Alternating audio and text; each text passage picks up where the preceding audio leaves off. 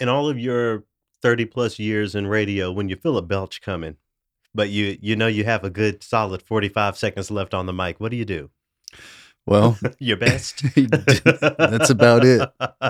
We've had to start over a couple times because this Squirt soda, shout out to Squirt. I've never tried it before a week ago or so. I'm kind of getting a liking to my sugar-free Squirt. They have allowed us the opportunity to start this podcast a few times because I don't want to belch in the microphone. So shout out to Squirt, but actual and special shout out to Schubert Club. Since 1882, Schubert Club has been creating inspiring musical experiences in the Twin Cities. More on them in a bit. Also, a special thanks of support to Celestina. Celestina is classical music's wingman. By day, they're world-class performers and studio musicians who've played on your favorite films. By night, they're on a mission to broaden the definition of what classical music was, is, and can be. More on some of their upcoming program here in a bit as well. But yeah, this whole thing about hiccuping in the microphone, accidentally belching in the microphone. That's you don't have those privileges on live radio like we do here on podcasts. So what did you do whenever that would happen? I would just my voice would turn like this, and I would just really hurry up so I could turn off the mic and start the music. But having that composure isn't just for the radio. When you go into orchestral spaces, an orchestra concert, You just don't let them rip. you get more into that state of mind as well. I went to my first like orchestra concert in a little while on my last trip to New York. I went and saw the New York Philharmonic. Shout out to Wong Lu. So the American Composers Orchestra, we have a number of partnerships and programs that support composers and get them performed. Well, one of those culminated in a piece of music performed by composer Wong Lu by the New York Philharmonic. A really special moment. I saw her in the lobby after the performance. She gave me this big hug. Composers are just so happy to have those performances. And I think, having that sort of music platformed by an ensemble like the New York Philharmonic of all orchestras is even more impactful. When the recording comes out of the piece that she had premiered, I'll be sure to share it here. But just to celebrate Wong Lu, the composer, a little bit, I wanted to share a little bit of some of the aesthetics that she creates. This is a tune called Urban Inventory by Wong Lu. It's performed here by Third Sound Ensemble.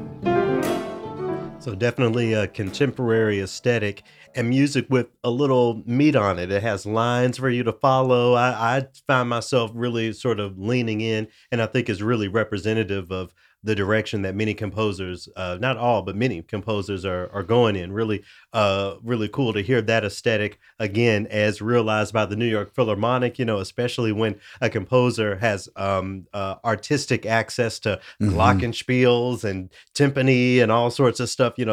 Incredible sounds can be created. So it was phenomenal to support her and go to the concert and hear that music. And then when the concert opener, when that 7 to 10 minutes was done, it was back to business as usual. Beginning with the second piece on the program with the Tchaikovsky violin concerto as performed by Lisa Batiashvili. It Mhm. was a great performance. Uh, Tchaikovsky violin concerto. Where would you put that in your this gets played a lot, this doesn't get played so much? Would you say that That's a this is cornerstone. this is one of the more familiar That's a works? cornerstone, It absolutely. was really interesting for me to be in the space hearing that piece of music specifically. They ended the concert with Sibelius too. Living here in Minnesota, with the Scandinavians, we get plenty of Sibelius. So I Mhm. can I can talk about that another day. But hearing this violin concerto performed live by this orchestra, it was really just something for me to hear something that I know so well.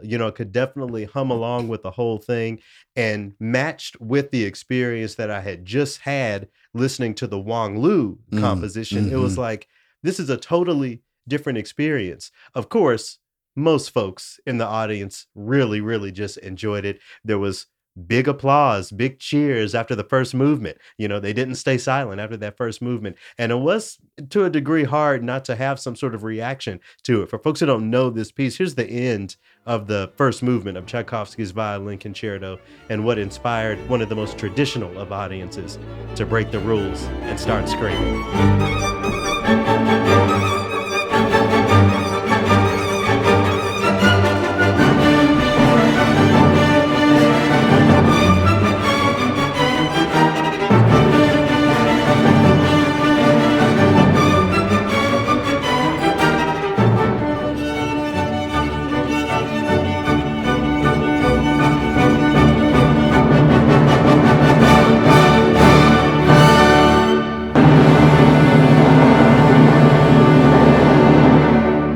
So that wasn't the New York Philharmonic, but that was Lisa Batiashvili with Staatskapelle Berlin. What can you say about the grandeur that so many of these traditional pieces have, and how that relates to people's just desire to want to stand up and scream as soon as it's done? And it's also really athletic too. I mean, the violinist really goes through a workout throughout the course of that performance. And so I would put it right up there with watching, your favorite basketball player do, a 3-pointer or something like that. You get into it. Yeah. I found myself in a weird situation because hearing that live again and the audience reaction, it's great. And it's exciting to see people interested in that music still. But for me, it really affirmed the fact that I genuinely do not want to go to a concert to hear the canon. And I didn't want to, shit on people's experience or like say, oh, well, you don't really know what the literature is out there. You're still excited about this. I'm mindful of that. I don't want to rain on anyone's parade, but it's gotten to the point that for me, the talking about new repertoire and wanting new repertoire on the stages has just transformed into a genuine disinterest in the canon. Hearing the New York Philharmonic live for the first time, I left feeling like there was no way for me to really know what this orchestra contributes uniquely to the world of orchestras, because the recordings sound just like the live performances, sound just like the next live performance of the Tchaikovsky and the next recording. It just left me kind of empty, especially again, considering the concert began with this new piece by Wong Lu that I just found so interesting and, just appetizing in a way. And then, okay, we have the Tchaikovsky. It's got me, thinking about the role that personal taste plays in the transformation of classical spaces. It's like we have new listeners like me who are just unwilling at this point to go back to the traditional repertoire. We have the so-called traditional listener, the typical listener, who is just not interested in hearing what they would call crunchy or challenging music in these spaces. It's like this sort of stalemate is what's holding back classical music's transformation. My question is, I was going to say, you just summed it all up. Whose job is it to shift? For whom should the expectation be shift a little bit? How do you respond to that quandary? I think the people that are most vocal about their opinions are in the minority. It's kind of like politics and religion and things. The people who are the loudest are, they're not representative of everything, of the whole group. And like I say, I give classical radio listeners some credit that they're more adventurous. And I think that we could really partner with orchestras to kind of be one of the legs of the table, not one of the legs of one of the spokes that that I'm not making the right analogy. So, but basically you're saying if the orchestras push, and then we the can, radio stations will be able to push. So now here's the question that I have for you. So the concert starts off with the interesting piece that really captivated you. So it sets you up, right? It's your mouth got used to that appetizer, and now you're ready for a main course that's going to complement it, right? Right. Okay. What if we flipped it? What if they started with the Tchaikovsky, and then the second piece on the program was the new piece, Intermission, Sibelius 2? Do you think that that would have would that have landed different with you? I think so, because a part of my attitude toward the Tchaikovsky, if I'm just really being honest with myself, was the feeling that the programming is okay. Let's get this new thing just out of the way. Go ahead and perform. Do Sure. do do your little thing Mhm. so that we can get to the real music. So I feel like if the Tchaikovsky concerto were first, it would create a sense of more pageantry, more celebration around this new premiere. Now we get to listen to this before the intermission. I And think if there's something to be said about that. and if we want to get even a little bit more specific, the first piece on the first Second half. half Oh, on the first half. first half should relate, if it could relate somehow to that new piece. Similar Sure. instrumentation or an influence, or they both deal with winter, et cetera, et Mhm. cetera. Yeah. Perhaps we might be getting closer to that transition that you're talking about. When I think about programming, if I just have to have something traditional on the program, it's that first piece. So let's stick with the short concert opener, concerto, big symphony sort of Hmm. scheme. Hmm. For me, the concerto is especially where you where I tend to really let my hair down. This is where we put in the super contemporary piece, maybe the concerto for an instrument that you don't hear from every day. The Minnesota Orchestra in May is performing Wynton Marsalis's tuba concerto, Right. so stuff like that. Hmm. Or, if it is something from the so-called canon or something that has that traditional aesthetic, something that you may not know all that well. I just think that when we put the so-called war horses in that spot, it's just a missed opportunity. So again, if I have to go traditional in some way, it's probably gonna be with that first piece, sort of letting the typical audience know right from the start of the concert, "Okay, Sure. you're safe, Sure. you're here, here's some sounds you like, warming up the space," and then getting to the, new exciting thing as opposed to just throwing it out there for the first thing so that Yeah, it's done and we're over. That's kinda just what it felt like to me. got you.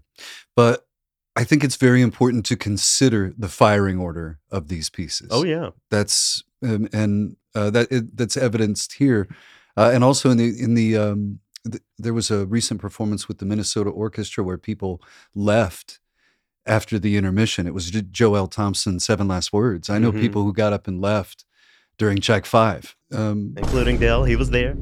Right. But there's strategy, and it can be done, in a way that's pleasing and makes sense. Hey, the St. Paul Chamber Orchestra understands that there's strategy too because they took the intermission away. They said, "No, you're gonna sit here." When we went down there to see Paviel, there was no intermission. They went straight to Beethoven 4. Okay. So, that isn't lost on everyone. Yeah. And again, I say these things out of just my genuine feelings because it's not lost on me how some people would just be really upset by the idea that the Tchaikovsky concerto, is not something that should be revered or just celebrated under whatever circumstances. I get it. There are people who love Tchaikovsky and they deserve to have a space to enjoy that. They've always had a space to enjoy that sort of thing, at least that aesthetic. I tend to think more about the people who love new music, who want to see a more progressive, more contemporary approach to programming, and we always have marginal access to those aesthetics in those spaces. So again, it brings me back to my question, should shift more? Whose job is it to shift a little bit more for the sake of some sort of, both and situation? I feel like as a listener, as a concert goer, I'm already doing the shifting. I have to Right, sit through a right. concert that's mostly what I'm not there for. I think there has to be more shifting on the side of the typical audience member. Of the traditional, sure. Yeah, Yeah. I would agree with that. And like I said with classical radio listeners, I think that there are more of them that are open to sampling something new than are going to be angry about, the fact that you played a 5-minute new piece that Yeah. takes them out of the aesthetic. Yeah.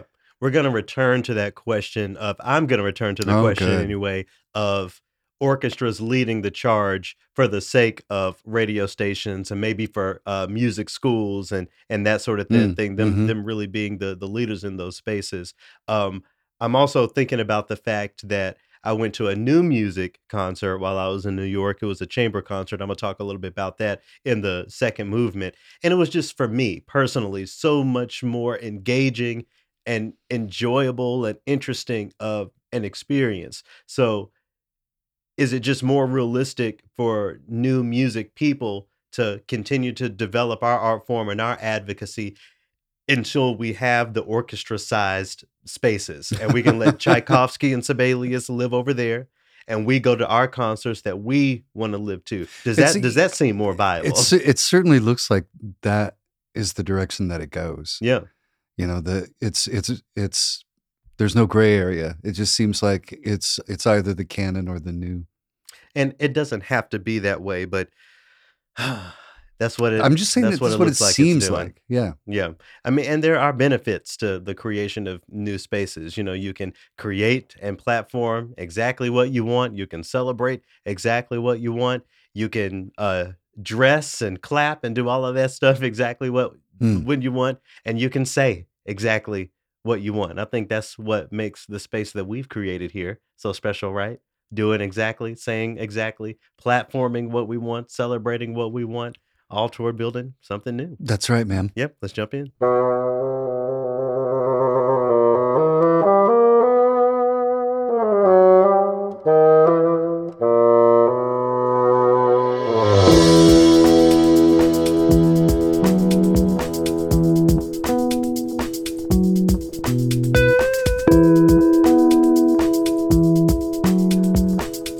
I'm Garrett McQueen, I'm Scott Blankenship. and this is Triloquy. Thanks so much for joining us this week. To returning listeners, we couldn't do this without your continued support. Thank you so much for continuing to listen and contribute week after week. You're more appreciated than I can ever say. Thank you so much. To new listeners, if this is your first time checking out the Triloquy podcast, Triloquy is a show that takes the phrase classical music and challenges all of the status quo and tradition surrounding it. We take pieces of music, we take conversation, we take all sorts of things that may or may not have traditionally been approximated to the phrase classical music, but we throw it right there in that pot, all toward the ultimate goal of decolonizing classical music. For more information on the show, to check out past opuses and to contribute, visit our website,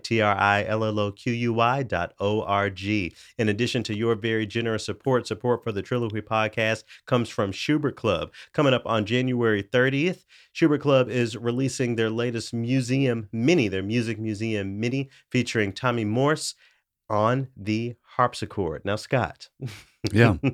the harpsichord, speaking of classical radio, is one of those instruments that you get emails about, Mhm. isn't it? I feel like I once upon a time may have been one of those people who just have an aversion to the harpsichord, but really getting closer proximity to the instrument, performing with it. I have some harpsichord actually on my master's recital. I played some Vivaldi and I was backed by harpsichord Mhm. instead of piano. Really just learning more about the instrument was my way of sort of gaining an appreciation for it. And I think something like this is a great opportunity for that to be broad and just a love or at least appreciation of harpsichord. And let me also be clear that I think that in the right setting, everything can be beautiful. Yeah.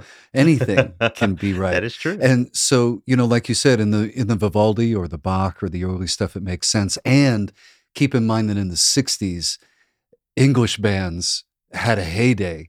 English pop bands had a heyday plugging the harpsichord into I their mean, songs. early soul, there's harpsichord in the Right. Jackson 5 tunes. And you it know? works. So, be sure to visit schubert.org to check out the Music Museum Mini featuring the harpsichord. You can learn a little bit more about that instrument. Also, again, shout out and thanks to Celestina coming up on February 4th. They're hosting their happy hour number 111 with Derek Sky. Join them for a complete performance of Derek Sky's As I Heard When I Was Young before they recorded in the studio. That's on Saturday, February 4th at 11 a.m. Pacific time at Barrett Hall at the Pasadena Conservatory of Music. More information at Salastina.org. Huge thanks to their support. Also, a quick shout out and thanks to all of the radio stations that are picking up Gateways Radio. You can learn more about that at gatewaysradio.org. Seth Parker Woods is the third movement guest this week. Really excited to have them on the show. In the second movement, we have music inspired by television, inspired by a video game. That's right. By Scott. I'm going to bring in some new music by Eric Heilner. In the fourth movement in the triloquy this week, we're going to pay a visit to Florida, unfortunately. But for now, down to the basement. We're going to jump into movement one. So this week we're going to get started. I'm going to get us going here with a sharp, something from the Washington Post. It says 23 for 2023 composers and performers to watch this year. So this is sort of a play on, some people will put out a 30 under 30 and that sort of thing. So the Washington Post put out a list of 23 composers to pay attention to in the year of 2023. It wasn't that long ago, exactly 2 weeks ago, as a matter of fact, that we were talking about lists and how, they're neither here nor there. We shouldn't put too much weight in them. What makes this list different than, let's say, the Rolling Stones 100 best singers of all time? Well, I'll tell you how it's the same. Celine Dion ain't on it. Okay, I hear you. Okay. Are you upset? So no, because Celine Dion is not a composer, not in the way that these composers compose. Okay. But is there a difference between lists like those and lists like this one? And to me, there's not. No, to me, there is not. Yeah. I mean, what about Kalina Bovell? Kalina Bovell is a conductor. We're talking about composers, See? So I'm going to get uptight not even having all the details. Well, I appreciate lists like these because unlike some of those Rolling Stones lists, it gives people an opportunity not only to learn about up-and-coming composers out there on the scene.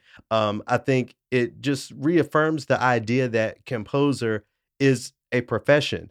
Still to this day, in this year of 2023, you say composer to most people and they'll think about Beethoven and those folks, but there are people, people of color even, who are really managing to make a living as composers. And this article really highlights a few of them. One thing before I get into a few of the composers on this list that I wanted to highlight, I wanted to just address the opening of this article. It says here, you've heard it all before. Classical music is dead. It's one of our culture's most enduring variations on a theme that classical music is dying or aging or rusty or at the very least dusty. It's irritating but understandable. No art form seems more proud of its past nor more reticent to show you its new stuff. That's, and that adds on for me the importance of lists like these, because this Washington Post writer themselves are saying this is what classical music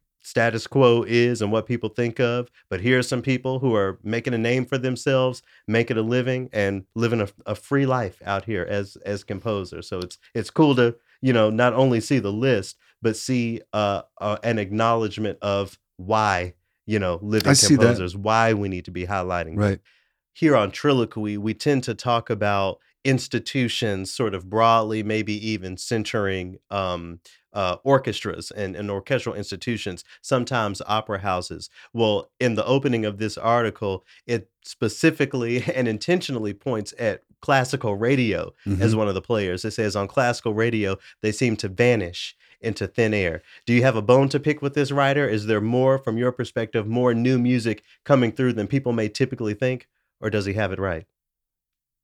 It's still not to the percentage of the program that would satisfy the new music listener. Yeah. Not in my mind. Yeah. That's been the way of things. It's sort of like, the new release comes through, you play it for 6 weeks or, whatever. And then, it rises up and then it falls away. It rises up and falls away. The constants are the canon anchor pieces, the Tchaikovsky violin concertos and the Sibelius too. Yeah. Well, hopefully publications like these, lists like these, just humanizing the music, the new music in this way can be of help, because I think if there's a case for the human being behind it, maybe there can be a stronger place for actually making room for the music. Anyway, Mm. just a few people that I wanted to highlight for this list. I'll have the full list in the description for you to check out. On this list, they have Xavier Foley. I have been following him for a while now, several years, an incredible bassist. I met him at Sphinx years ago, and he's someone who I think is showcasing a fresher take on chamber music, to be specific. Chamber music that is not as so-called contemporary sounding, as experimental as some of the things that are out there, but still something fresh and new. Here's a tune by Xavier called Shelter Island. Xavier Foley here with our favorite violinist, Randall Gooseby. Here's a bit of this.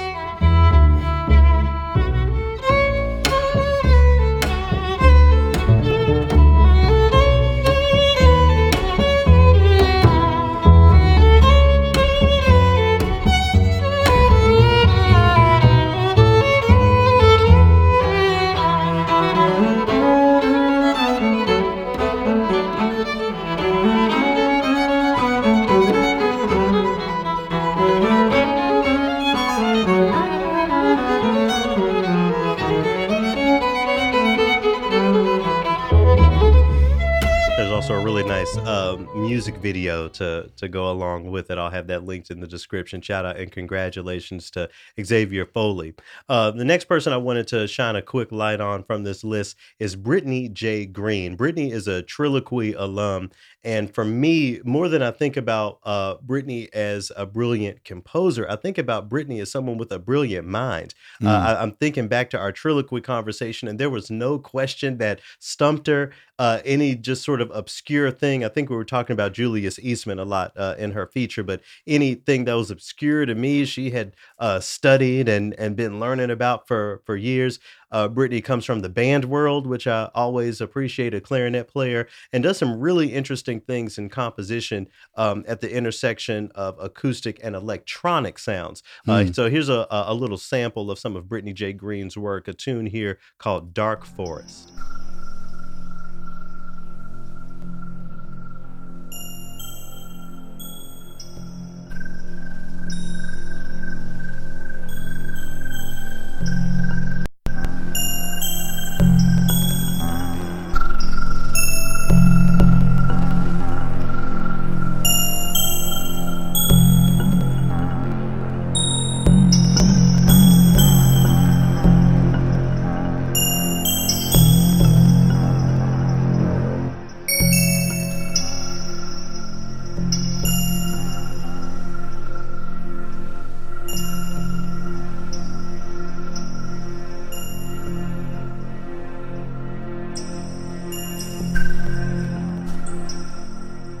That aesthetic in general is one that I think that we'll continue to see more and more of as we move forward. Performances of orchestras that include some sort of electronic component. It's Sure. it's, it's really, really cool. I love to see it. Joy Goodry, probably my favorite bassoonist right now. We've talked about Joy a lot on this podcast. Another member of the Triloquy family, a very progressive mind, just the way Joy thinks about things in general are outside of the box. We were talking about boxes last week. Right. Everything that Joy engages is outside of the box. And as a bassoon player, I think it's even more of note. It's one thing to talk about being a very flexible and genre bending trumpet player or sax player, violin player, guitarist. But bassoon is one of those instruments that's a little hard to break out of its traditional mold.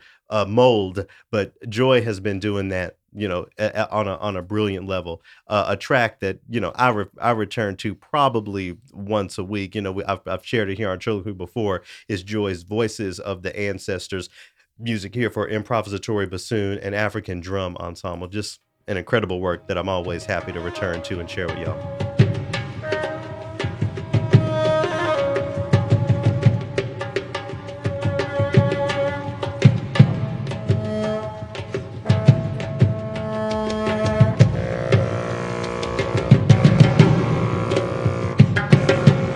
Joy often talks about how that performance really changed the trajectory of their career. That was a big moment Yeah. for them, Hmm. especially considering the fact that this was done for a black audience. So we're not even talking about a typical classical audience. We're talking about an audience that is removed from the traditions and the conventions, and they loved the performance. Yeah. Especially considering the aesthetics and the cultures that it points to. It makes me think about the conversations that we've had in the past about so-called extended techniques, and Right. maybe this is just uh, the way that the instrument should fully be played, not only within that box. Anyway, I think Joy definitely deserves a spot on this list. And the last person that I wanted to highlight that made this list was Adam Sadberry. So Adam Sadberry is not yet a member of the Triloquy family, but this is someone who is very quickly becoming a close friend of mine and Dell's.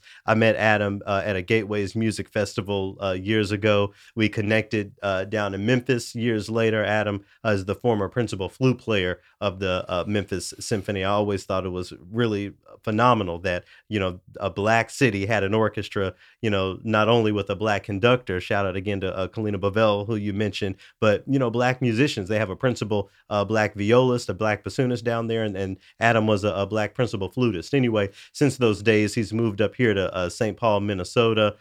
We've been connecting musically, creatively, and otherwise. Adam chants Nam Myoho Renge Kyo, which is really great, and I think a huge contributor to the success that he's seeing. And he's bringing history alive in a really poignant way through his music. So he's been working on a piece that tells the story of his grandfather, who was a civil rights journalist back in the day, and for many news stories was the only journalist to cover certain events and things that happened in Memphis during Hmm. the civil rights movement. Interesting. So that bit of his own history and how that connects to broader Black history is coming together through music. I think it's incredible to see the direction that these composers are really taking the genre and the idea of composer into. I could sit here and highlight each of the 23 composers on the list.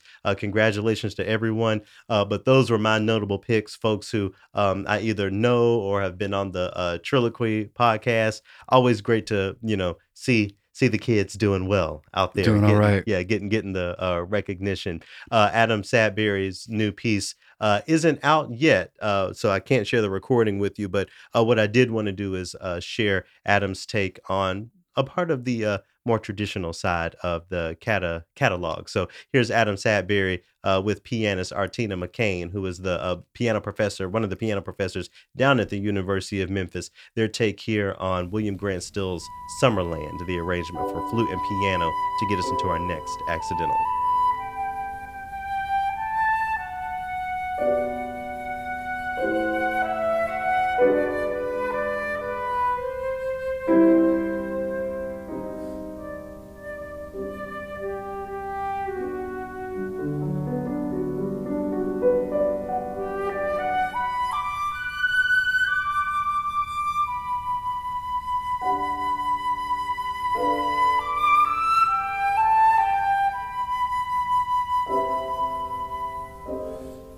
23 for 23. So if you're looking for some new music, if you're curious about what composition looks like today, not only just for the younger generation, but in general, there are folks of all ages on this list. Be sure to check that out. Let's continue to support people. Congrats to all of them. Congratulations. All right, we have our next accidental for this week, and it's a little different It is. than It is. what some of these 23 composers are creating, but something that is showing how viable a new direction in classical programming really can be. That's true. That's true. And I'm putting Kalina on that list anyway. She's probably going to be a composer, you watch.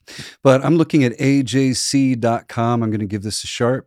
AJC.com, the Atlanta Journal-Star. There's a new concert series to launch with Jeezy and Atlanta Symphony Orchestra. Now, just last week, we had articles talking about how classical music was waning. It was in its death throes, even just a few moments ago. The start of that article was about the variation on a theme that never gets old, Yeah. is that classical music is dying.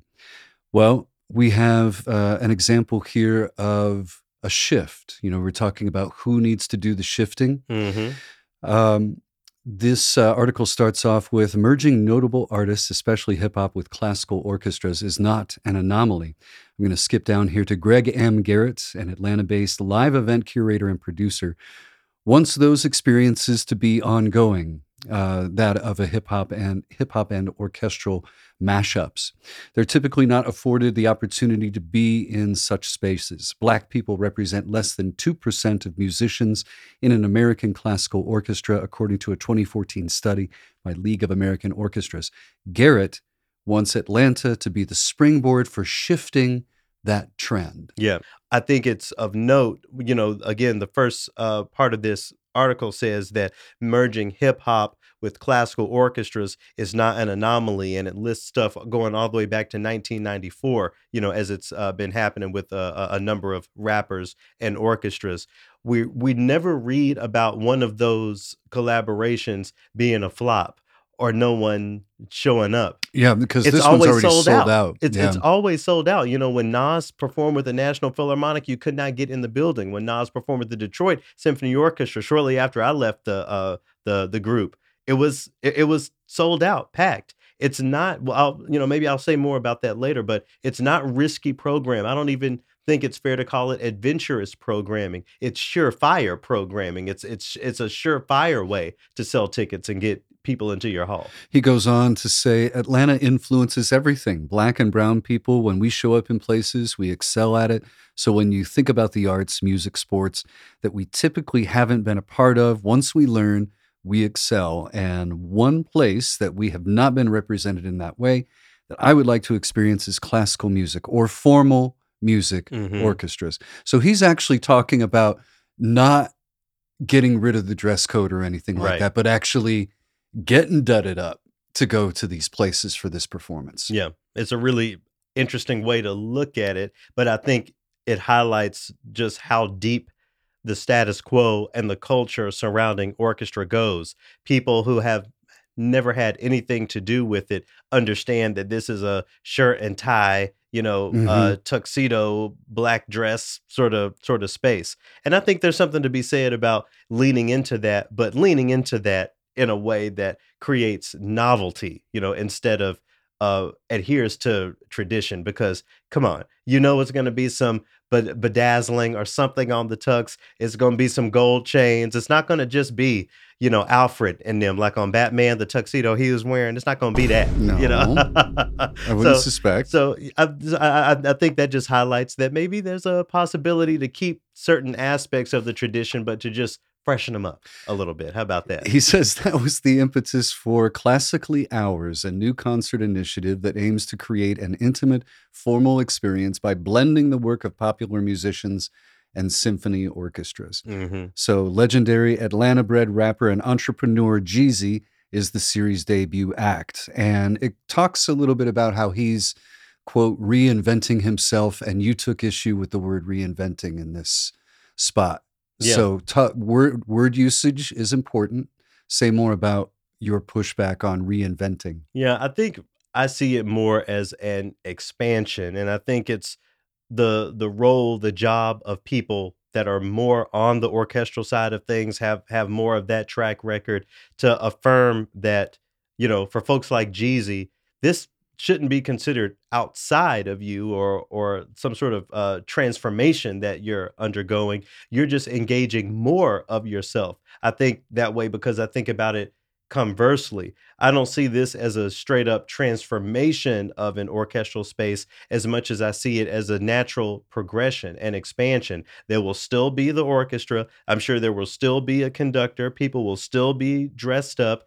Unlike concerts that, feature Tchaikovsky and those things, it'll be sold out. So there are certain aspects that are in place, and we just need to view it as more instead of more of different or other. Word usage is important, like when he talks about pairing an artist with an orchestra. I think that word usage makes the point of being careful about the programming and thoughtful about the programming. Eventually, Garrett hopes that Classically Ours will be more than just a local experience, although showcasing the breadth of Atlanta's musical talent is a priority. So he's looking at this being like the classical Cirque du Soleil or something, you know? Yeah, yeah. So earlier, we were talking about orchestras being the leader in larger systemic change for classical music. If the orchestras do it, well, first let's keep it on orchestras for a second. We've seen with a number of composers how it works. If this orchestra plays this composer, that means this composer is safe enough to be played by this orchestra, and then 2 more orchestras, and then 4 more orchestras, and now we have the name of a contemporary living composer who most people know, Sure. So how that domino effect kind of works. And of course, that extends into classical radio, what goes on movie soundtracks and that sort of thing. So let's use this as an example. I think the success of something like this will be hard to ignore. There will be other orchestras to take on collaborations with some of their popular rappers. I know the Memphis Symphony, I don't know if they still have it, but back in my day, they had a series called Opus One. And on that series, they brought in 3 6 Mafia, the hometown heroes there. Sure. I'm sure if the Toronto Symphony hasn't yet performed with Drake, that is something that could be in the works. Something that I talk about all the time for my former orchestra, the Knoxville Symphony, how incredible it would be to have a Pops with Dolly Parton, and how that would sell out. How you wouldn't be able to get into that building, So this idea of taking the hometown hero of a genre that may or may not be so-called classical music, how that is successful. More city, I believe, will continue to do it. As that is normalized over time, do you think that is something that could bleed over into something like classical radio, orchestral interpretation of hip hop? Is this just as simple as the orchestras need to normalize it for us to be able to engage it? Yeah, who's going to jump first, right? Yeah. Who's going to jump off the bridge first? I don't know. I think really it's just a matter of time, though, as well. I think that tastes will eventually catch up with programming will catch up with the tastes. How about that? But how many times have we talked about a track record? Yeah. And it looks like the Atlanta Symphony Orchestra is saying, okay, we're gonna double down on this series and make it a real thing.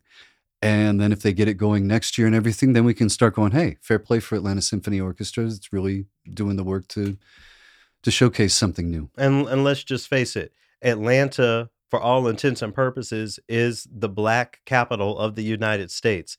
Black culture comes out of Atlanta. Black television and movies come out of Atlanta. Most of the most famous rappers from the South are Atlanta-based or Atlanta-aligned. So in a city like that, in a culture like that, I feel like the Atlanta Symphony would have no choice but to engage some of that.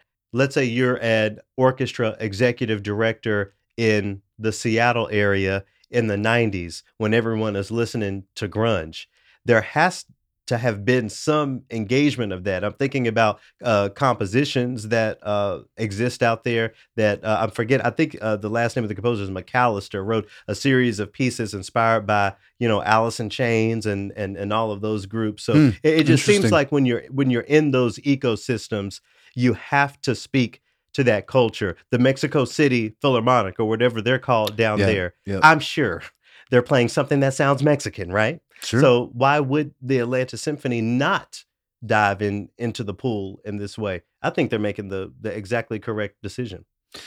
Check out AJC.com. The article will be posted in the description. Shout out to Deasia Page, who did the reporting on that story. It's so important to try to consider engaging things like this. So congratulations to the Atlanta Symphony Orchestra. Congratulations to all of the audience members that are going to get to engage that. And congratulations to Jeezy for expanding who he is as an artist. To get us into the second movement, we're going to take a listen here to a Jeezy classic, Me Okay. And the explicit version this week. I did the clean version last week of the Kendrick. Oh, good. We're going to pass it along as the composer intended. Hope y'all enjoy a little bit of this as we get into the second movement. First to tell you motherfucker trapper die that me okay. Mr. Whip a night and get a half a pie that me okay. Mr. If I'm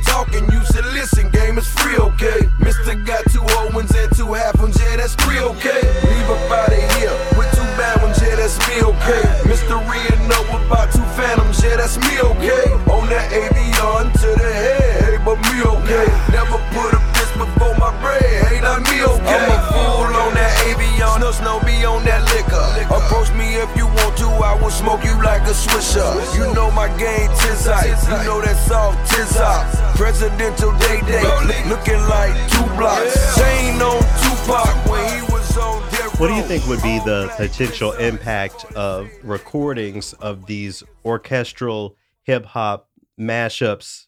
Let's forget about the classical radio stations. They put that on the hip hop stations. What do you think that could possibly mean for orchestral music, for it to be making it onto the hip hop station? All of a sudden, their hip hop shows start doing better than the subscription concerts.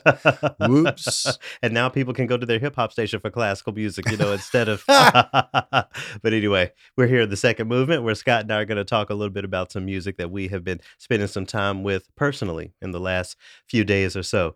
Get us started. What you got this week?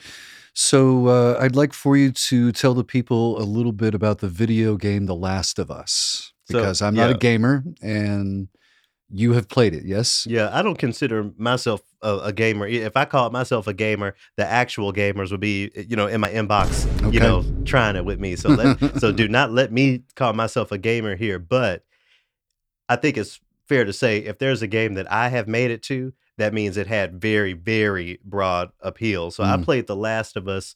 It was a while. It was when it first came out. I can't even remember when, but it was many years ago. Basically, a game about the emergence of a fungal disease that takes over many people's human bodies. And there's one person who is unaffected by it. And there are scientists who want to study her and try to find a cure. And that's as much as I'll say, because I don't want to give away anything that is coming up in the show adaptation. But, another one of those just dystopian sort of things. You tend to be pretty nonchalant about most things, but this show is something that has actually caught your attention. What makes this different than any of the number of zombie things that have been on TV? Well, just so that people know, you can find it on HBO, and they release a new one on Sunday nights, and they're on to the second episode. For me, I was a little bit concerned about this is going to be yet another sort of zombie-esque film, but the way that it is shot is so different. It's so, you can't help but be sucked into it. And when we were looking at the second episode a little bit earlier tonight, I was watching Del like cringe and his eyes get big and gasp and all this sort of thing. It's very moving the way that just the videography is. And Del said that it matches up pretty closely with the game and that there's some dialogue that's the same. Yeah, and I would even say visual, because I didn't watch the first episode, but I was there when y'all were watching the second episode. And I think visually, just the color schemes, the angles of the camera, it really does match what I remember experiencing in the video game. It's one thing to create, this second movement is not about, celebrating this show and ad nauseum. But what I will say is that there is something to say about the creation of a digital scene translating in a way that requires someone laying on the ground with a camera or placing a drone here or whatever, all of the creativity that it takes to really realize it in a way that engages people who are not familiar with the game, but doesn't isolate people who are expecting a certain sort of aesthetic because of their experience playing the game. So from what I've seen so far, it looks like it's really honoring what the reason why the story of The Last of Us is one that so many people know. So let's go ahead and cut to the chase here. In the final scene of episode 1, a radio plays 1987's Depeche Mode, Never Let Me Down Again, from Music for the Masses. That was their second most popular release, commercially. But for me, that was Depeche Mode at their zenith. They had really come into their own as far as this sort of dark electronic band. And this was, for my money, the best exponent of it. And in the TV show, if these smugglers hear an 80s track, they know that there's trouble. And the fact that it was Depeche Mode, that made the hair on the back of my neck stand up when it's just such an iconic opening stage to the song. And for me, that set the hook for the rest of the series, as far as I'm concerned.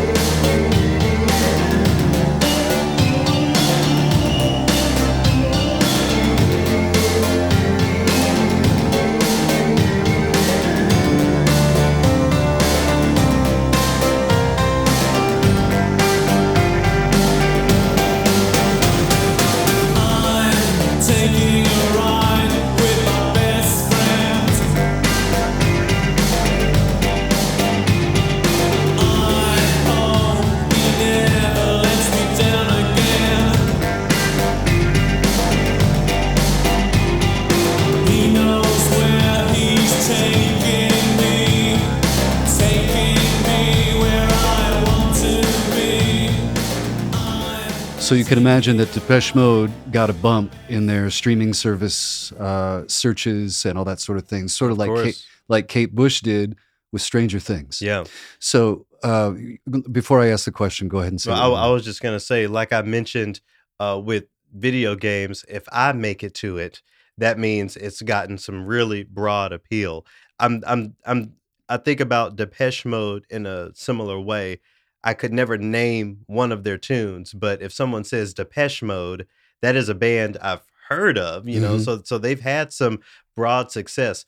Why a classic? Why a culture, a tradition? Why is Depeche Mode so important from your perspective? That era was the pre-eyeliner emo phase, right? Okay. This was dressing a lot in black, smoking clove cigarettes, and Depeche Mode always, like I mentioned, they had a dark sense to them, but this was at its finest point. This was, it still had a little bit of the dirt from the street, their older sound on them, and they hadn't quite gotten the studio money and gotten really produced like they did on Violator, their number one commercial release. This one for me was just this weird transitional sort of monster that they created. And this was the soundtrack of 1987, 1988.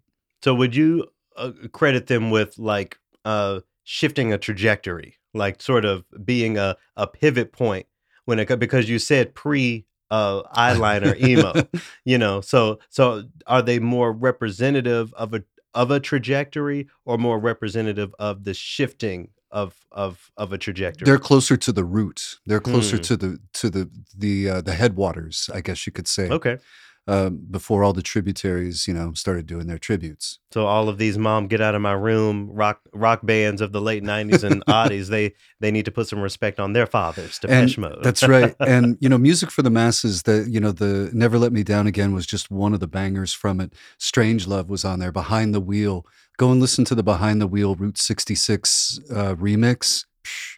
Great driving music. All right. And I suppose go check out The Last of Us if you have HBO Max. You seem to be into it. It's a good show. All right. Well, this week I want to feature music by a composer named Eric Hallner. So this past Saturday evening, I went to the recital that featured the Method String Quartet. Shout out to the Method. And the first piece of music was one by Eric Hallner. For me, it was so great to see the different ways new music for string quartet can sound. Some works were sort of straight ahead, very hummable, maybe some based on Ukrainian folk tunes and that sort of thing. There were tunes that were very much out there with, intentional, really scratchy sounds on the strings, playing the instruments in ways that are different and using them as percussion and everything in between. Just so, again, my vibe, the type of concert, so-called classical concert that I want to go to. So I'm not going to share one of those tunes today. What I have been listening to is a work by Eric Hallner, again, the composer who invited me to this concert, his short story for viola and piano. This is a sort of tune that I would describe as straight enough ahead for the typical audience member, but still, has enough meat and seasoning on the bones for someone like me who likes to hear a little bit something different. So we have, once again, here, short story for viola and piano. Let's take a listen.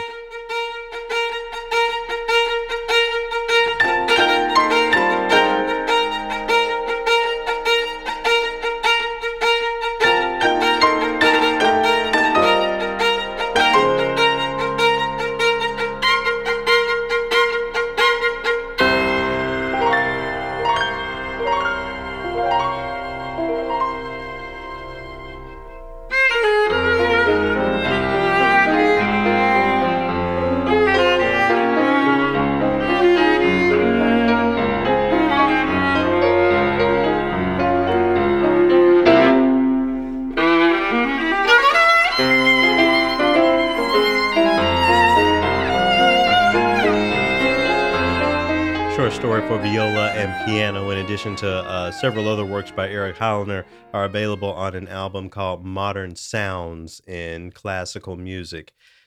We talk about this a lot, the assumptions that go along with the phrase new music or contemporary music.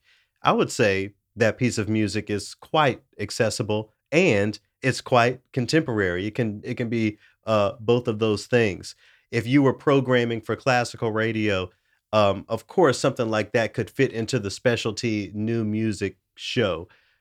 What's your sense on how well that could be received in regular rotation? About 9, 10 o'clock at night, that feels like any other contemporary composer that the average listener probably wouldn't be able to identify them either. Right, exactly, exactly. So no, you're talking about an aesthetic now, though. You're talking about an overall taste and feel, right? Yep. That's not out of place. What about that is out of place from whatever else you hear at 9, 10 o'clock at night on your classical radio station? I agree. I would go as far as to say, maybe for a drive to work, a 7, maybe 8 o'clock. Nothing wrong with a little flavor, first thing in the morning. I mentioned this before. It's what I add to it is just the humanity, the personhood behind these pieces of music. We can argue about Bach and Brahms and Beethoven all day, but these are individuals who we're marginalizing and pushing to the side. The appreciation that I see over and over again from composers when they are in the audience, having the opportunity to hear their music being performed live and seeing other people applaud and throw babies in the same way that they do for Tchaikovsky and all of those things at the end of a concert. It makes me feel a way, the way that composers embrace me in thanks for attending their concerts. It's really something that I think will help push the genre forward if we can, and again, back to that Washington Post list, if we can humanize new music, if we can connect stories, personalities, faces, lived experiences, Instagram handles, all of those things to the idea of composer, we can move things forward. So huge shout out to Eric Hallner, shout out to the Composers Collective of New York, and shout out to all of the composers out there doing your thing, in the face of an industry that does not want you there. And I hate to say it that way, but that's just what it is. And the proof is in the pudding. We're seeing the old war horses centered even more than I think we did back in 2020 and 2021. We're easing back into the status quo. So, we have to continue to support everyone on the ground. That's what I hope to continue to do with composers, with these new music concerts, and to highlight as much of it here on Triloquy as I can. But we're moving here into the third movement, where this week's guest is Seth Parker Wood. Seth is a cellist of note, has performed all over the world. He's faculty at my alma mater, University of Southern California, and he's performing here in Minnesota this month. He'll be featured at the Great Northern Festival on a piece for ice cello. It's a piece called Ice Bodies. We'll talk a little bit about that in this conversation. Life as a cellist, doing the new music thing in general, and a little bit about his recent performance of George Walker's Cello Sonata, Black composer of note of the 20th century, and whose legacy is becoming more and more known to more people. So to transition us into my conversation with Seth Parker Woods, we're going to hear Seth and pianist Andrew Rosenblum perform a little bit of that cello sonata of George Walker, an excerpt of it here to get us into my conversation with Seth Parker Woods. Hope y'all enjoy.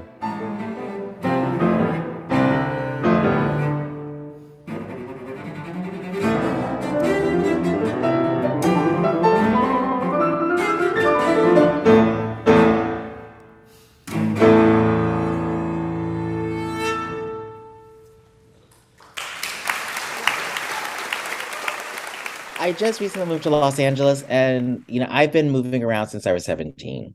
A few years here, 3 years there, 2 years, 1 year, one country this year, another country the next year.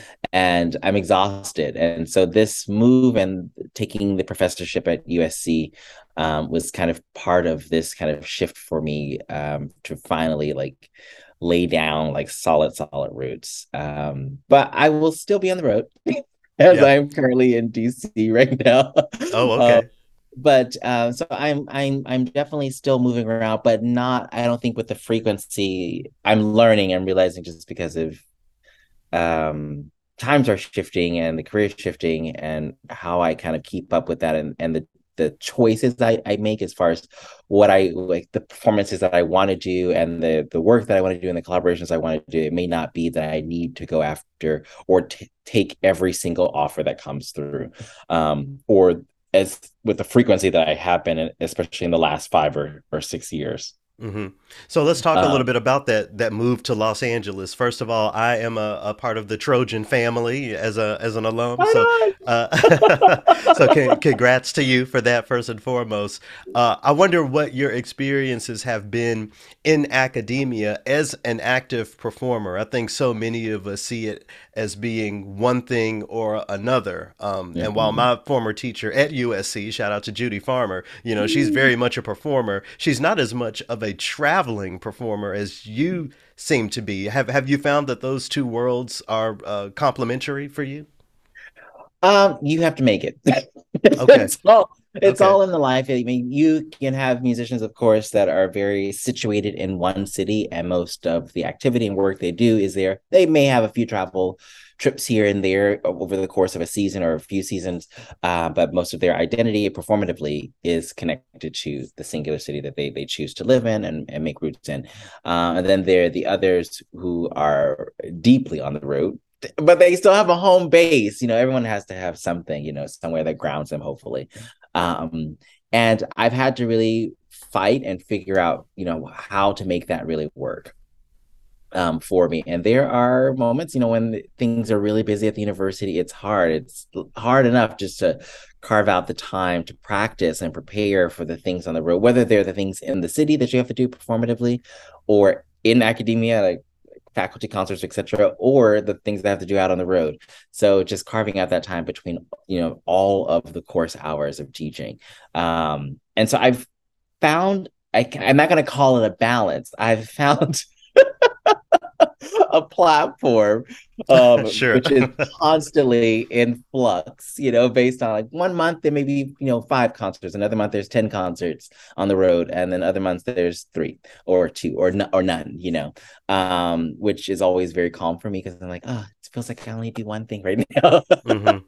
So it's a little hard, and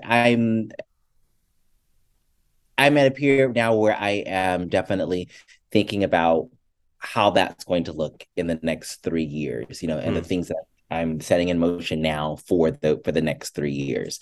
And there are fewer things, but that are still very active and trying to kind of connect more of my life in LA. But I'm not stepping off the stage per se in that way and only teaching.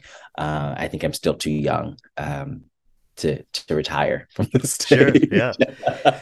So how does this impact the way you approach teaching students? I'm sure you have students who, as exactly what they want to do is to be on stage, playing that Dvorak concerto someday. I'm sure maybe you have students who are more interested in the more jet-setting lifestyle that you've set up for yourself.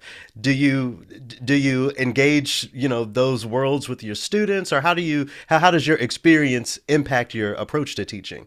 From the pedagogical side, I mean, there's the mentorship that goes kind of with. I think people forget to talk about mentorship as part of pedagogy, or disregard it. So for me, it's really looking at and giving them a very clear bird's eye view, because there is a school of thought or practice where teachers don't necessarily talk about paths, or they give you a very kind of narrow lens of what that could look like. And talking with some of my students now, those that are kind of coming up through academia in the age of the pandemic now, and the landscape is very different, and how curriculum is approached, how they're approaching and how they're looking at school is also very different. So the idea of trying to map out and show really what my career looks like. Of course, in some ways, I feel like we're kind of on the same level. We're not, but but to give them a glimpse of how I cut my teeth, in doing this and carving out my own world, which I'm constantly, evaluating and trying to figure out. And it's never like, oh, you get this, and it's kind of like your 9 to 5, and then you just do that until you retire. No, it's. So trying to give them a real idea of what the field actually looks like, and that yes, you finish, and that doesn't mean then the orchestras are going to open up and there's going to be 700 seats available for everyone to take. Sadly, it's not the case. Right. And so trying to give them an idea and working with them now to understand what collaboration looks like, because I don't really think anyone builds a career singularly. Yes, we have our individual time that we have to put in the work and we have to kind of figure out exactly where we're trying to go. But there are so many people along the way that help us kind of get to where we're trying to go, even if it's a small conversation you have that kind of helps shift a narrative or helps you figure this thing out or that thing out. So teaching them kind of team building and finding the team that hopefully will eventually work for you, and you understanding exactly what you're doing and definitely what you're not doing, definitely what you don't want to be doing, or at least keeping yourself open enough to realize that you're not inventing the wheel and there's so many that have come before you, but at the same time, what is going to distinguish you from the 2,000 other graduates that are coming out of school every year, Right. and then what that life on the road really looks like. Like, is this what you really want? Because it's a very different life, and trying to figure out. And there are moments where I'm like, I'm done with the road. Oh my God, can I just be in my own bed for like a month, please, and make my own tea and my own I need my candles. I want to just look out the window like, the neighborhood watch person, just happening on the street, so though there are those things. And then there's others who just like, they're more deeply the homebody. And it's like, for them, it's to start to think about and question kind of where they are in their lives, who they are. I mean, at 20, 25, even 18, you have a semblance of kind of who you are and what is comfortable for you. There are moments you're going to have to stretch yourself. And I was talking with a student just in a part of their lesson. It's like, what you choose to do now, what maybe you get your degree in, doesn't necessarily mean that's what you're going to do forever. Maybe that's a percentage of what you do, but you may be the cellist, but you also may be the arranger. You also may be the contractor. You also may eventually be the artistic director or the executive director or the producer or whatever it may be. I said, so let this be part of your bedrock of your journey, but don't feel as if this is what you're going to do forever. I said, because that's what I thought. And then you look at the CV now and there's all these other things, so be open to so many more things, that you have so much more to give to yourself and to the community. Yep. And I can't help but to think about how repertoire fits into this conversation. I'm sure the Bach cello suites aren't going away anytime soon when it comes to cello pedagogy. No. But we also live in a musical ecosystem where a cellist who can improvise, for example, is very marketable, or a cellist who even has more of a grasp on more of the cello repertoire that hasn't always been censored. There's a certain value in that. How do you approach teaching specifically from the repertoire point of view, from the repertoire standpoint? So there's a bedrock, right? There's a bedrock we all have to kind of go through to understand how we get from here to there, and understand like what these composers that are living now or that are recently living are drawing upon when they're writing these compositions. So it's like, if you don't have these certain types of techniques and tools and understandings of color and palette and timbre that come from well before, maybe change differently, seen through a different lens in these more contemporary works, how do you then approach them? So I think it's like, one is not exclusive. They're not monoliths. They're very fluid, but it's being able to kind of break it down. So everybody does a little bit of everything in my studio. Okay.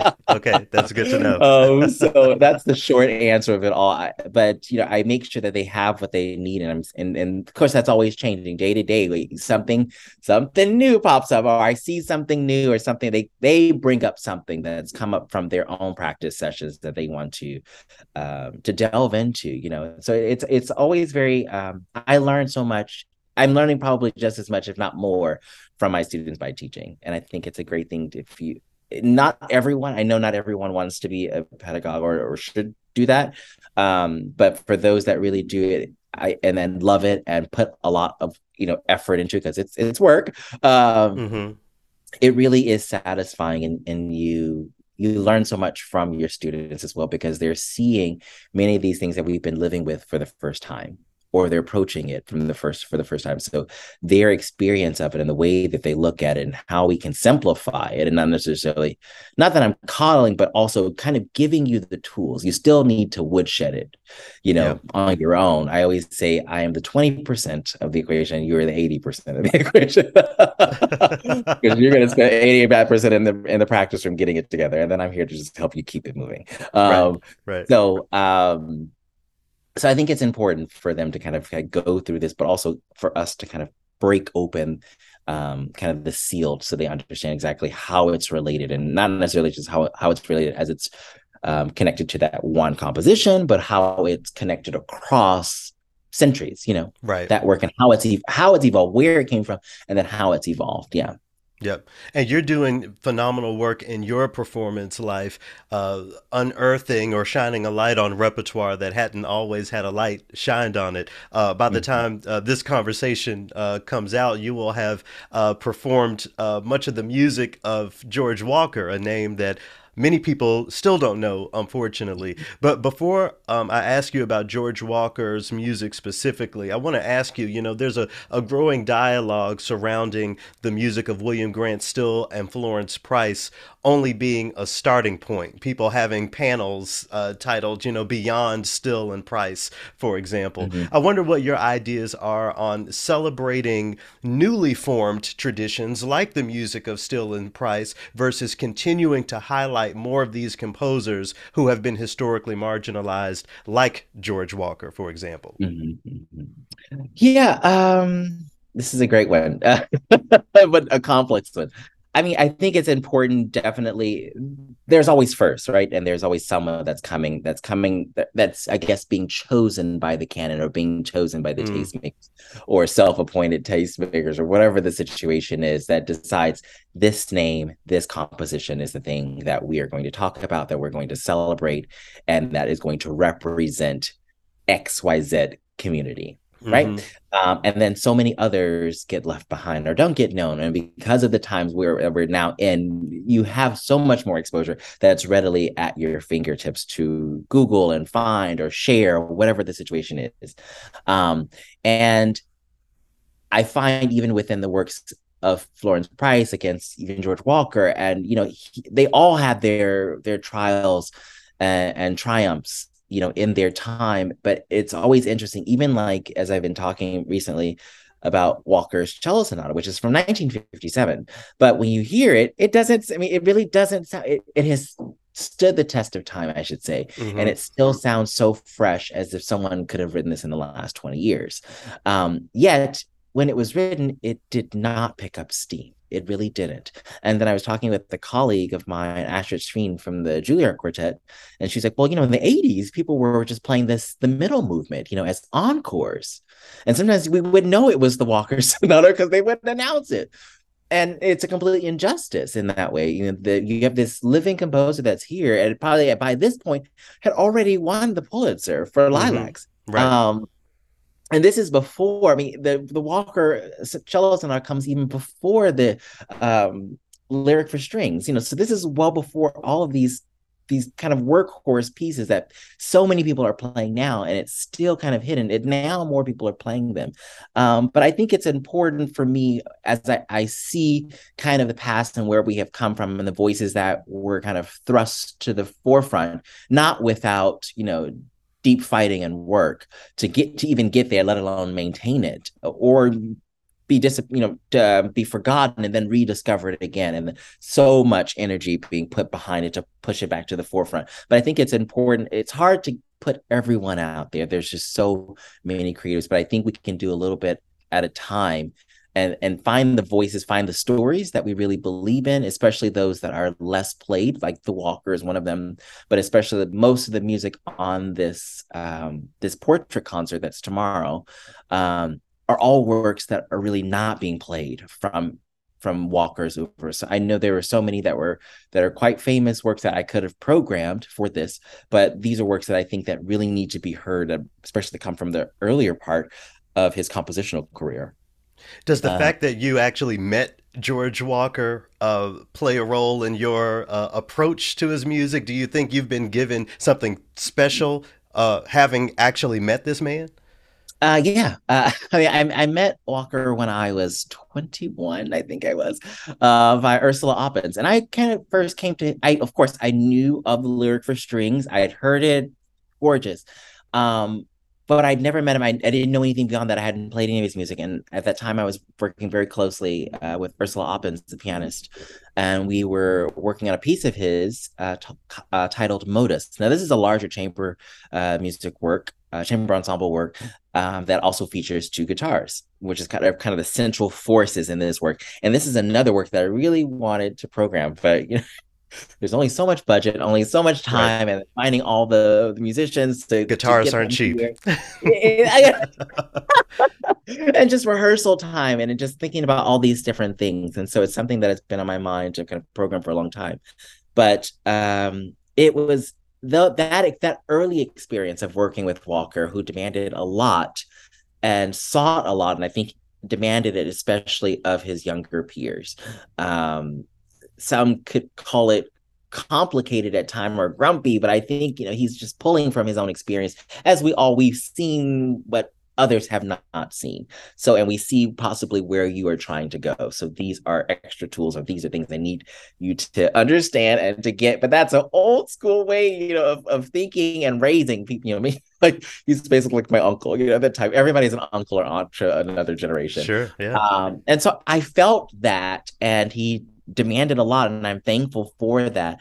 And I try to just imbue that with these next generations of people that are kind of coming up and doing music, but also understanding kind of where this music is situated in his compositional life, connected and also outside of just his performative life as an amazing pianist, and trying to make sure that people are able to experience and understand kind of where he was and the stories that he and the imagery that he was trying to paint in that time. And all the works are so different, but what remains true is kind of his creative voice that kind of is strewn through all of them. It doesn't matter, especially when you hear anything that features any that features piano in any of the works. It is very clearly like, this is Walker. It only Walker writes like this and uses this type of tonality in his writing. And it's quite special. And when you really start to hear it, you really understand it even more. Yeah. Yep. From my perspective, as a radio producer and radio host, as it applies to the works of George Walker, I found that, with regularity, he is celebrated, but only his more traditional sounding works, quote unquote, the aesthetic that most people are more used to ascribing to that phrase, classical music. But of course, he wrote so much more. I wonder what your thoughts are on helping broader audiences understand and appreciate his music, or music in general, that they may consider crunchy or challenging or dissonant. How do you cultivate appreciation for those aesthetics? I mean, I don't want to sugarcoat it and say, imagine this, or imagine, sure. He's writing from his real lived life, and it finds its way deeply. I was talking with Gregory Walker, his eldest son. Even in the cello sonata, there's a sense of like angularness that's sparkled or strewn really very much so through the first and third movements. But at the same time, he uses very dense but also soulful jazz influenced chords, and how he builds out the harmonies underneath all of what feels quite angular. And then he kind of can switch roles very quickly, and the character completely changes, and it becomes this very melodic, very beautiful to the ear thing. And then he will flip back again. So it almost in some ways can feel schizophrenic, but it's like no one else could have written this in such a way that had this type of grasp on the understanding on writing for this particular time, and writing from his own lived experiences. And so I try to just share that with people and say that, there are some struggles that are built inside of it. Like in the second movement of the cello sonata, it was technically the first drafts of that movement were to be like a love letter to someone he was very keen on. And then as I've heard, it goes that when he shared that draft, the person did not like it, and I don't think they okay. ended up So it's like almost like unrequited. I think he thought of it to be like almost like a little love letter, or like a little mixtape or something. But it was unrequited. So Yeah.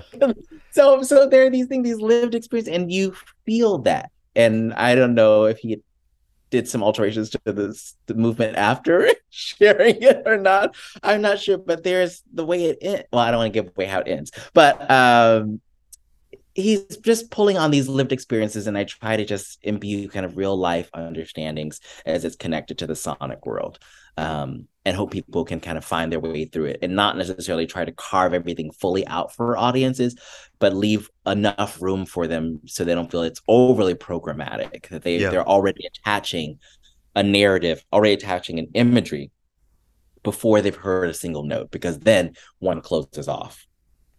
And so for me, it's always, I think it's best that people come in expecting almost nothing.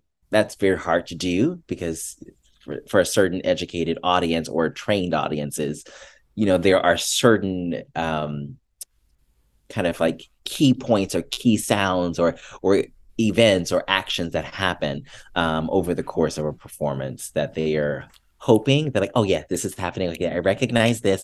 Okay, so I'm really here. this is the classical concert experience I'm supposed to be having. So it validates. And then I think when people think of like the crunchy music, I think at times it is my understanding that people feel sometimes they feel lost, or they feel like we are keeping something from them, or they don't understand the formula, or the formula hasn't been spelled out enough for them, so therefore they're not a part of the club. Yeah. I think, what you're saying reminds me of a conversation I have with a lot of composers as it relates to program notes. It seems that there are folks who believe that the concert experience should be, pre-written for people so they know what they're expecting, or background on the music. I meet many other composers who want the audience to have whatever experience they have, and they don't want to inhibit those unique experience with things like program notes or giving away the ending of a piece. I wonder how you approach that concept generally. Are you more on the side of, okay, this is what's going to happen, listen for this when we get here, or do you like the idea of audiences going in blind? I love for them to go in blind. I mean, but I think at a certain point, based on certain pieces, especially if it's a new work for me, it's important for me to give something for them to hold on to. So you're not kind of flying fully blind. There's something to kind of ground you in the experience. So you can walk away even more intrigued and less kind of, feeling ostracized or kind of blocked out from that concert experience, when, what we're trying to do really is to kind of help further cultivate audiences and gather new audiences instead of keeping them out. Like only those in the know really should be here. Yeah. There's enough of that happening. So I don't really like program notes. Like, sure. The more I've gotten, I just like, no, actually, you're not here to read. You're here to listen. and be present. Like, you're not going to be necessarily like reading along like you would be at home as you're, is on your stereo or your headphones or whatever the thing is. Like, this is the live concert experience is a very different experience. So it's best that one comes in open and available. Harder these days with all the distractions, but it's better that I put almost no program notes, or just simply disregard it altogether and not submit anything, and then speak from the stage. And, these live concert experiences, you're going to offer one to folks here in my neck of the woods coming up at the Great Northern Festival. First of all, you're from Houston. You live in Southern California. I hope you know what you're doing coming to Minnesota in January. Yes, but I've lived in Vermont and Chicago. Oh, so you get it. Okay. So, so the work that you'll be showcasing is Iced Bodies. It sounds like you have a iced cello and you're playing in a wetsuit, maybe without, again, coming off of the conversation of program notes, without giving too much away. I wonder if you can offer some context as far as what that performance is going to be. Yeah, so this is a work, it's a ephemeral, like durational work, so it's lasting about 2.5 hours. And Ice Bodies in its of itself is kind of rooted and inspired in a work from 1972 by the late Charlotte Moorman, cellist and kind of creative muse for a lot of the Fluxus art movement, and Jim McWilliams, who's based in Pittsburgh, who had a long relationship with Charlotte during that time in creation. But Ice Bodies kind of picks up kind of where they left off in the late 70s. And this, for me, the work in and of itself stems from my return to the States in 2016 after living in Europe for many years. And kind of being in Chicago at that time and talking to organizers, but also seeing what was happening on the TV and the injustices, both politically and against a wide range of groups, but especially BIPOC groups, but also looking at mental illness, specifically schizophrenia. So then an area of mental health that I really wanted to highlight, especially because of the stigmas around it. So the piece in and of itself is a commentary on the times. And I, along with my colleague, Spencer Topel, we created this ice cello that has a series of microphones built inside of it. And so I play, in quotations, I play this instrument, and over time I destroy it. And there's a whole sound installation that's connected with it. So audiences, it's not like a traditional, you sit down and you watch. It's like an installation, so a living installation. So you're allowed to come in and out and move around and get close to, I sit on this giant platform as I perform it.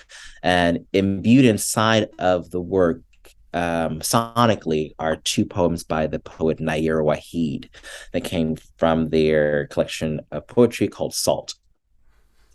And I was discovering their poetry right around the same time I was moving back, and the words, or the poems that I eventually chose, spoke so true to kind of where I was in that time and trying to give something back to many communities.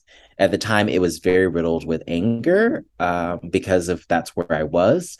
And I think at this point now, it has become a piece, a work piece that provides space for reflection and healing for multiple communities. That's beautiful. I hope folks will put on their coats and put on their gloves and join you. I mean, it'll be at the museum, so it'll be warm in there. Oh, I will okay. be cold. I will take one for the team. You all will be nice and cozy. Okay. So, yeah. Great to know. Great to know.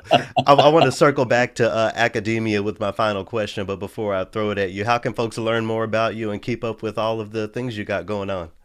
Yeah, most of that stuff is on my website, which is sethparkerwoods.com.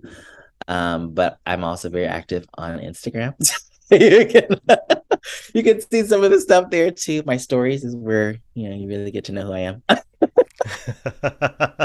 Very good. So those Thank you. two platforms is kind of where you could find more information. Yeah, like where Gotcha. you can get a direct kind of focused link. Yeah. So one of the less comfortable conversations that I like to engage when it comes to academia and being a music student is the fact that no matter how great a teacher's studio is, if there's an orchestra job that opens, one of those musicians is getting the job. It's just a numbers game. It seems like aspiration, again, aside from skill, aspiration doesn't always meet reality. When we just think about how difficult it is to carve a way into the field, at least in the more traditional ways. I wonder how you navigate as a teacher, and at an esteemed institution, the intersection of a student's dreams versus the cold, hard realities of the field. There are, I came up the same way where I thought, I was going to become, or was really driving towards becoming a cellist in the ballet, in a ballet orchestra, an opera orchestra. And that kind of became my training because the cellists I was studying with were also principals for, major houses, both here in the States, but also in Europe. And eventually I left that. I subbed in many big orchestras or opera or ballet orchestras, but for me, it's I try to prepare them to have as many possible options. Even like I have one incoming student who's like, I just love orchestra. I love it so much. And this is what I want to do for the rest of my life. And I also have this like, that would be great, but I want you to be able to be prepared to do more than just orchestra. Because you just don't know. I don't want people to write, as my mother would say, don't write your life in pen, write it in pencil. So, because you just never know what's going to come. So I prepare you, having seen what I've seen and seen my mentors and teachers, be able to do as much as you possibly can so that you have a very well-rounded life. And there are those that are done set on the orchestra gig, and that's what they want to do. And we're going to prepare. We're going to get those excerpts together. We're going to get the concertos together and make sure you understand exactly what actually is happening beyond just chasing the notes, but really be able to play an audition where it feels like you understand the music and your role inside of that big engine. But also, I want you to be able to play these concerti and these sonatas and these hold your own as a solo instrument, be able to do all those different things, because you will be called upon to do that work, not just playing in the larger, orchestral setting, but also the chamber music setting, or maybe to do a solo.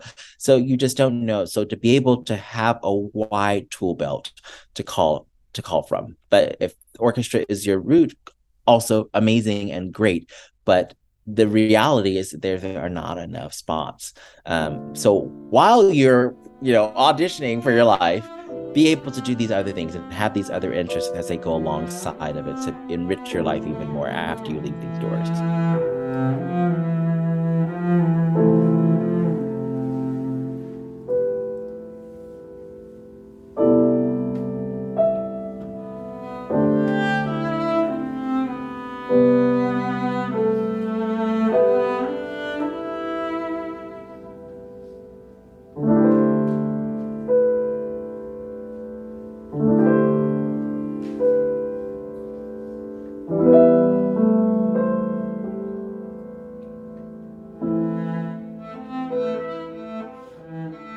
Pianist R. Andrew Lee there with Seth Parker Woods in a performance of lines from Michael Vincent Waller's Trajectories, another example of the diversity that is new music. Some of that very lyrical, smooth new music there. And of course, if you're here in Minnesota coming up this week for the Great Northern Festival, be sure to check out Seth Parker Woods' performance of Iced Bodies. He, as he talked about in the interview there, puts on a wetsuit, has this cello made of ice, and the sort of theme around it is how this cello is slowly destroyed over the course of the performance of this piece. Many things that we can sort of metaphorically think about going through life and slowly deteriorating, deteriorating over the course of work or however, this isn't necessarily Seth Parker Woods' take on it, but, just things to think about and to really expand the thinking behind music for cello and the whole chamber music experience. So really excited to be able to feature him this week. Thank you so much, Seth, for becoming a member of the Triloquy family this week. All right, well, we're going to transition into our final movement this week with a piece of music that's much warmer. This isn't an icy piece of music at all. This is actually kind of balmy and swampy. Of course, related to the theme of the tune, a bit here from Frederick Delius's Florida Suite. Not something that I would normally put here on the Triloquy podcast, but something that I think has a good place. So let's take a little bit of a listen to this, and then we'll get started in our Florida-themed final movement.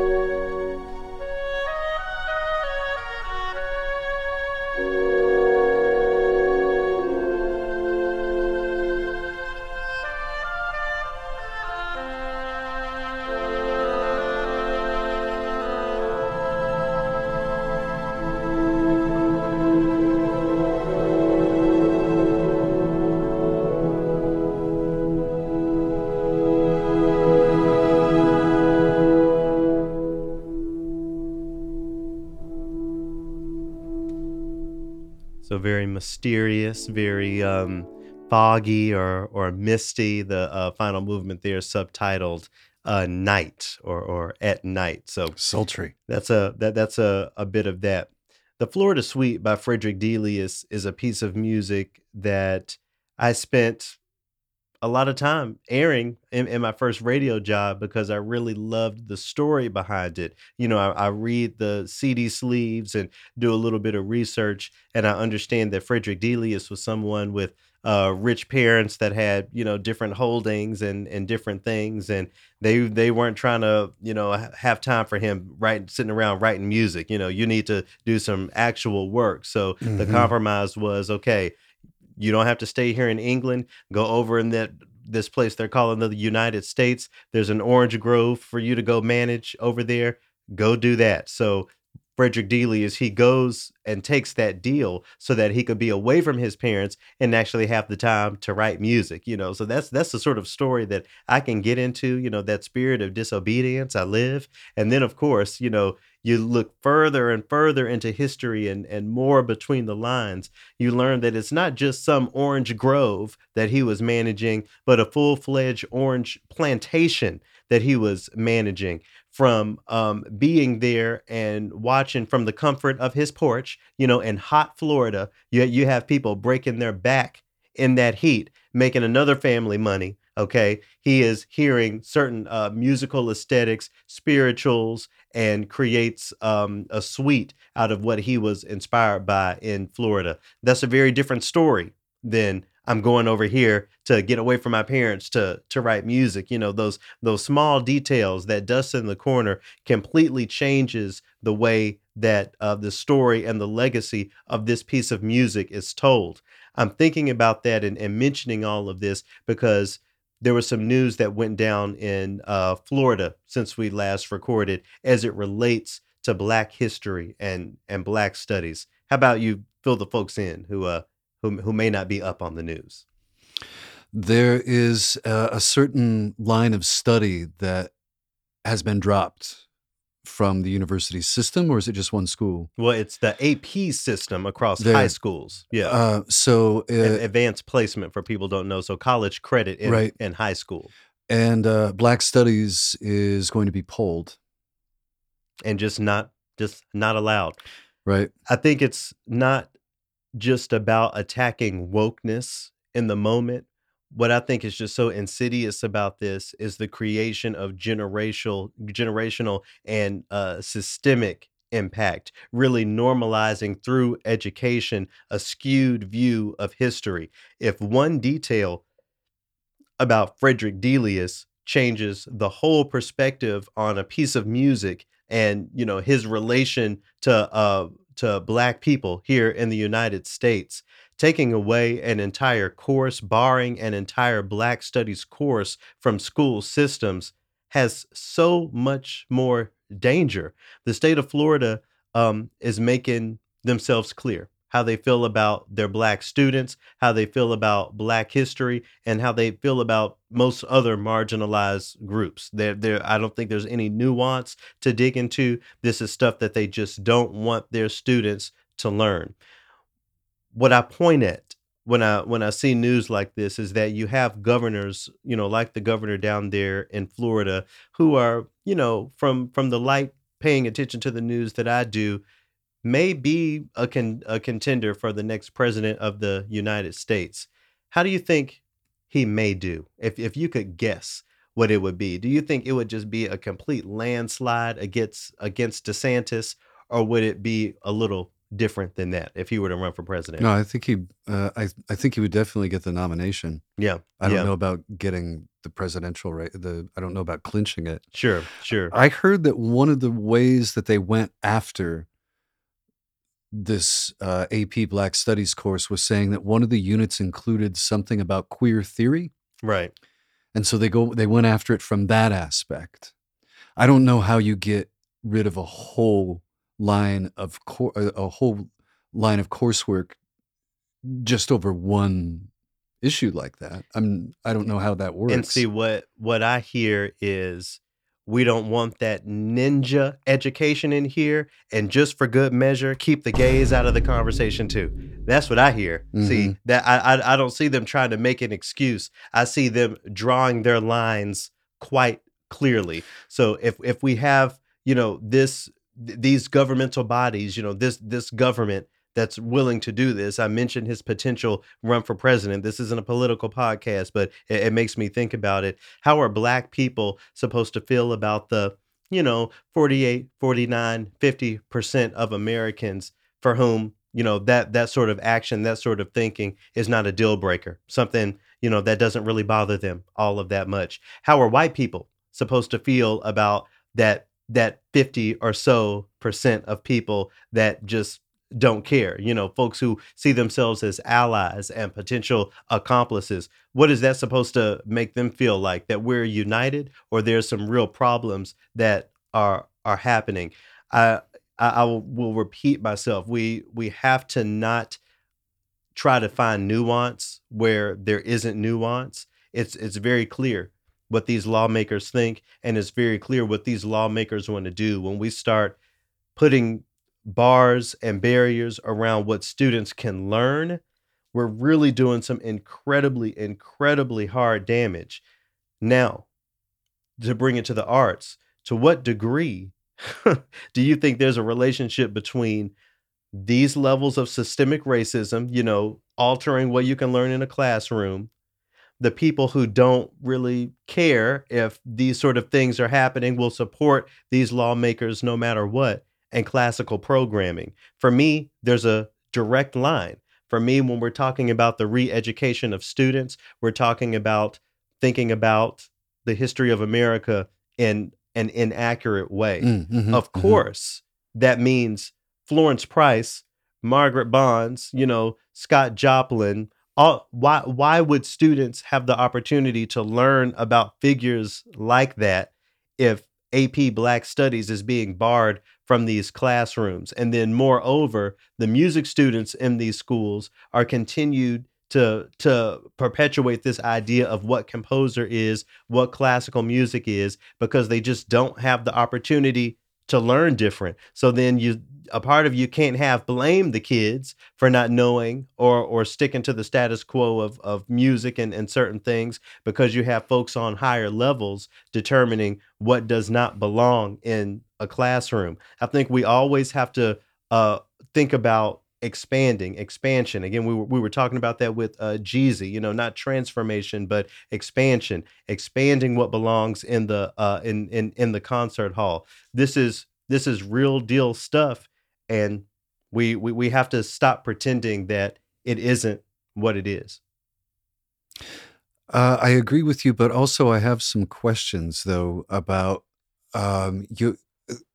Talk more about the relation in classical music, though. That's where I started to fall off about the shutting down certain areas of study. Okay, because I've mentioned before that I thought that if people only learn about dead white composers, then very soon even that will die. Sure. Even because there won't be people excited about creating their own music to learn the instrument and play the canon. Does that make sense? Yeah, I mean, Okay, I think you're making exactly my point. Okay. If you're eliminating Black studies, you're eliminating not only students' ability to learn about Rosa Parks, Bernard Barrett Rustin, and all of these people. You're erasing their ability to learn about the historical Black composers, which in turn perpetuates an idea of what classical music is. So I think it's very easy to sort of see this as not really having much to do with our art form or our industry, but I tend to draw those direct lines and see it really quite clearly. Now, as I've also said many times before, our industry has the opportunity to be the example. We can really put more into our study of historically marginalized composers. We can put more effort and more intentionality behind putting new music on stages, and maybe putting in the corner the tradition. We can be the force that can inspire these correlative conversations in architecture and in cuisine and in the way that world history and national history is engaged. Music has the opportunity, and I say at this point, the obligation to really dig in those heels and fight against all of the powers that be that are trying to rewrite history. Thoughts and prayers to everyone living down in Florida. I hope that y'all are doing everything that you can to keep these heinous things from happening. Shame on everyone who doesn't see this as a big deal, or maybe work on expanding your perspective on the importance of really broadened education. And let's continue to continue, I suppose. Thanks, y'all. See you next week.